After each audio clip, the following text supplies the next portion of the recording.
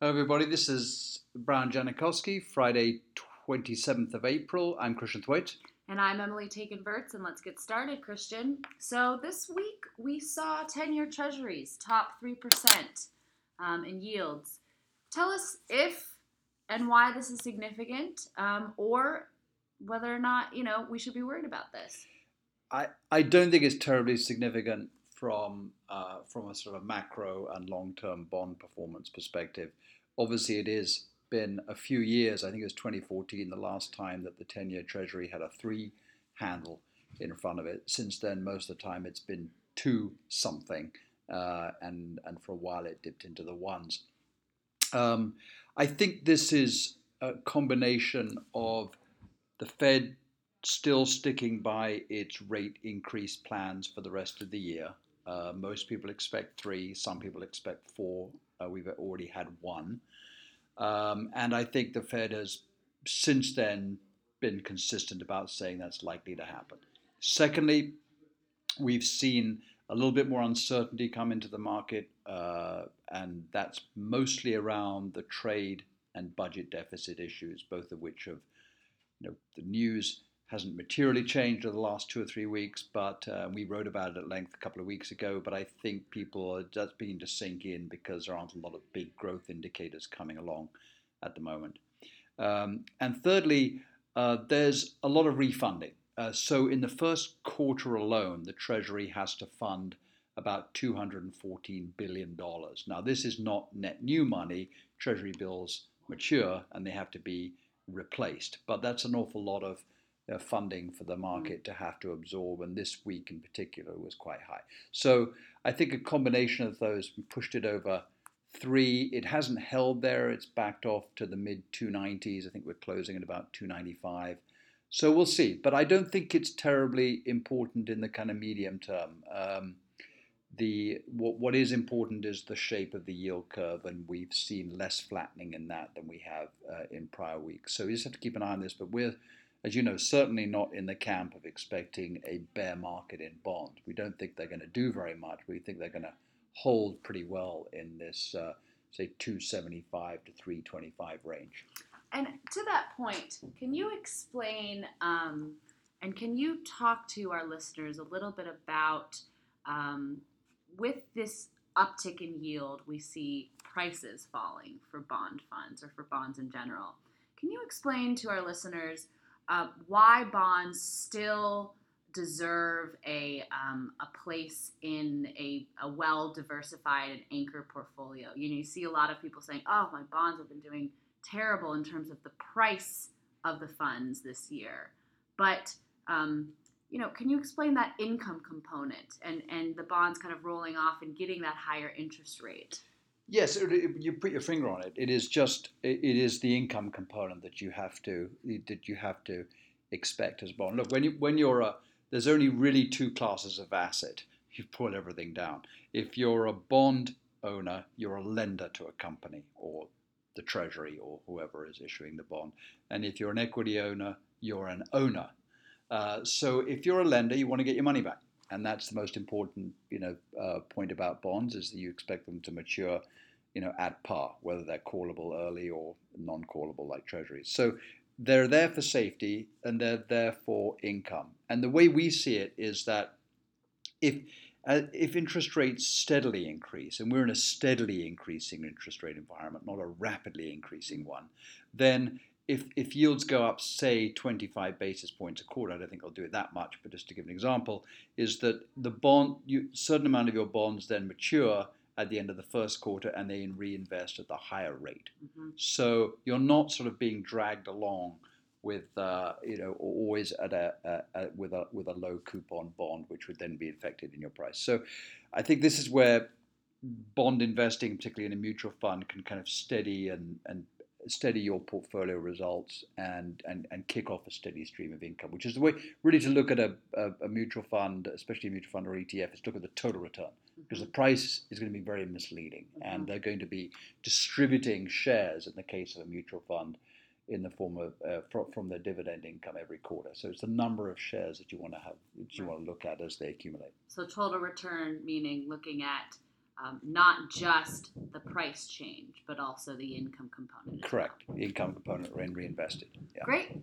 Moving on, we had some GDP numbers today. Can you just tell us a little bit about that and what it says about our economy and how it's doing?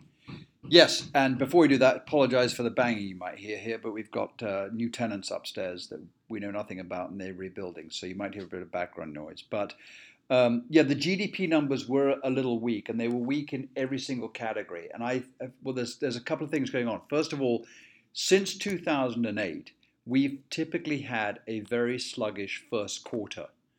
Q1 GDP growth has systematically been less than the subsequent 3 quarters. Now, the BEA, who puts out GDP numbers, should smooth all this because that's where the seasonal adjustment has come in. But a lot of economists think that they've somehow tripped up on this seasonal adjustment, not done it as well. So we've seen this almost 10-year pattern of weak Q1 numbers, but then it seems to recover in Q2, 3, and 4.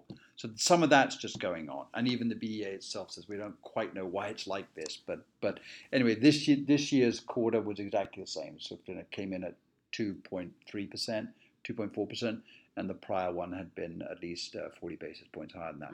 But now, also, we think we'd seen a lot of consumer activity as a result of the hurricanes. So remember, they seem a long time ago now, but people spent on cars and things like that to replace them and other items in the fourth quarter, bringing some of their purchases a little forward. So we've seen consumer expenditures go down a lot. And then the flip side is that consumer expenditure probably ran down producers, manufacturers, retailers, everybody's inventories in the fourth quarter, and then in the first quarter they've rebuilt those inventories. So that's the only one component out of GDP which showed a positive increase in Q1.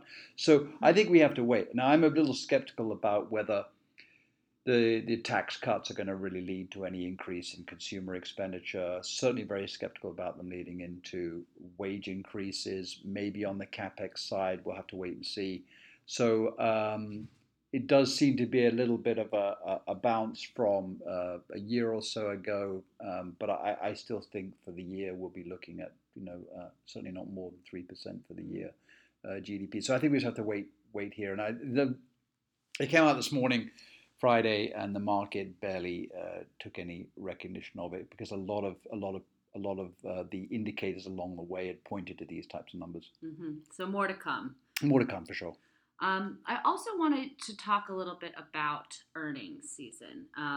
We have, in terms of the kind of the actual earnings that have been reported, we've seen some pretty good ones. But I want to talk specifically not just about what earnings we've seen, but how has the market reacted to these earnings and these good earnings numbers largely? I think it's sort of if in three ways. If the stock has really outperformed, really done well, really brought home incredible numbers like Amazon, then the stock has been ticked up pretty quickly. Mm-hmm. And that was up 6%, and it's done very well. Google also presented really good year-on-year numbers, but the stock went down overnight anyway, and then was pretty flat. Facebook was more in the Amazon category. So it really has to be. It seemed to be that you had to really have incredibly large numbers to get a stock reaction. Otherwise, it was flat. And then, if there was any sort of disappointment, these things sold off really sharp. One stock we follow is called LKQ. It does a very unglamorous thing about car parts and recycling car parts for insurance. For insurance purposes, when cars have to go through they get wrecked or they need parts from fender benders and things like that. So it's not a particularly glamorous business, but it missed by a very small amount.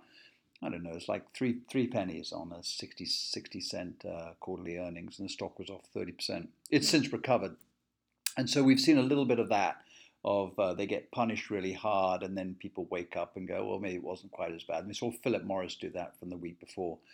And I think what people are worried about is sort of a little bit of peak earnings syndrome. And Caterpillar was the best example in the week. Caterpillar had fantastic numbers, a really well-run company, but the CFO said, perhaps in hindsight, wish he hadn't, but he said we might have seen the peak earnings for the year because obviously they're a very trade macroeconomic global growth play, capital expenditure, all this kind of stuff, and the stock sold off very very sharply. So I think what's happening is we're seeing right now the earnings that we expected back in September, October, November, and there doesn't seem to be another sort of big event for those earnings to continue at the sort of growth rates that they did that they have done in the first quarter. In fact, they just wouldn't be able to because so much of the first quarter was a lot of the first quarter, I would say, was because of the change in corporate tax rates.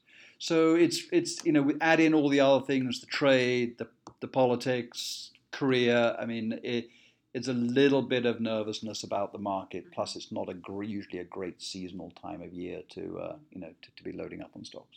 It seems that it also speaks to the kind of resurgence of uncertainty back into the market that we're seeing this year. Of we were having discussions with North Korea last year, but now it's kind of come to a head, and we don't know really how that's going to shake out.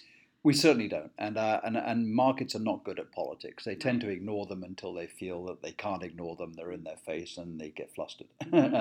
So there's very little that the markets can do about that. And I think we're kind of in this narrative where there isn't a next big thing. So the market is willing to take profits on companies and just sort of get out of the way. Right. Whereas most of last year, the next big thing was perhaps this tax bill or something like that. Tax bill, the rate story was generally good. We got more, as we talked about many times, synchronized macroeconomic global growth. There's less of that now, actually. We saw a little bit of easing, particularly in Europe. So, just all a combination of those things which were good last year. And we did get expensive, as we kept on saying. The market was not getting any cheaper. And so I think that's all got to kind of sort itself out into a think about what's next on the horizon. I want to tag off of that idea of the expensive market. The concept of being potentially in a bubble has come off a little bit with that extra volatility that we've seen and the direction of the market, getting a little bit less expensive this year. But bubbles were the things that kind of popped the last two kind of financial crises. And do you see in our landscape right now any bubbles that we should be looking at or be keeping aware of? Yes, 3, and we write about one in the blog this week if you're interested in reading more about it. But I think, look, certainly cryptocurrency, Bitcoin is a bubble. I don't deny the technology behind it, but they're a bubble.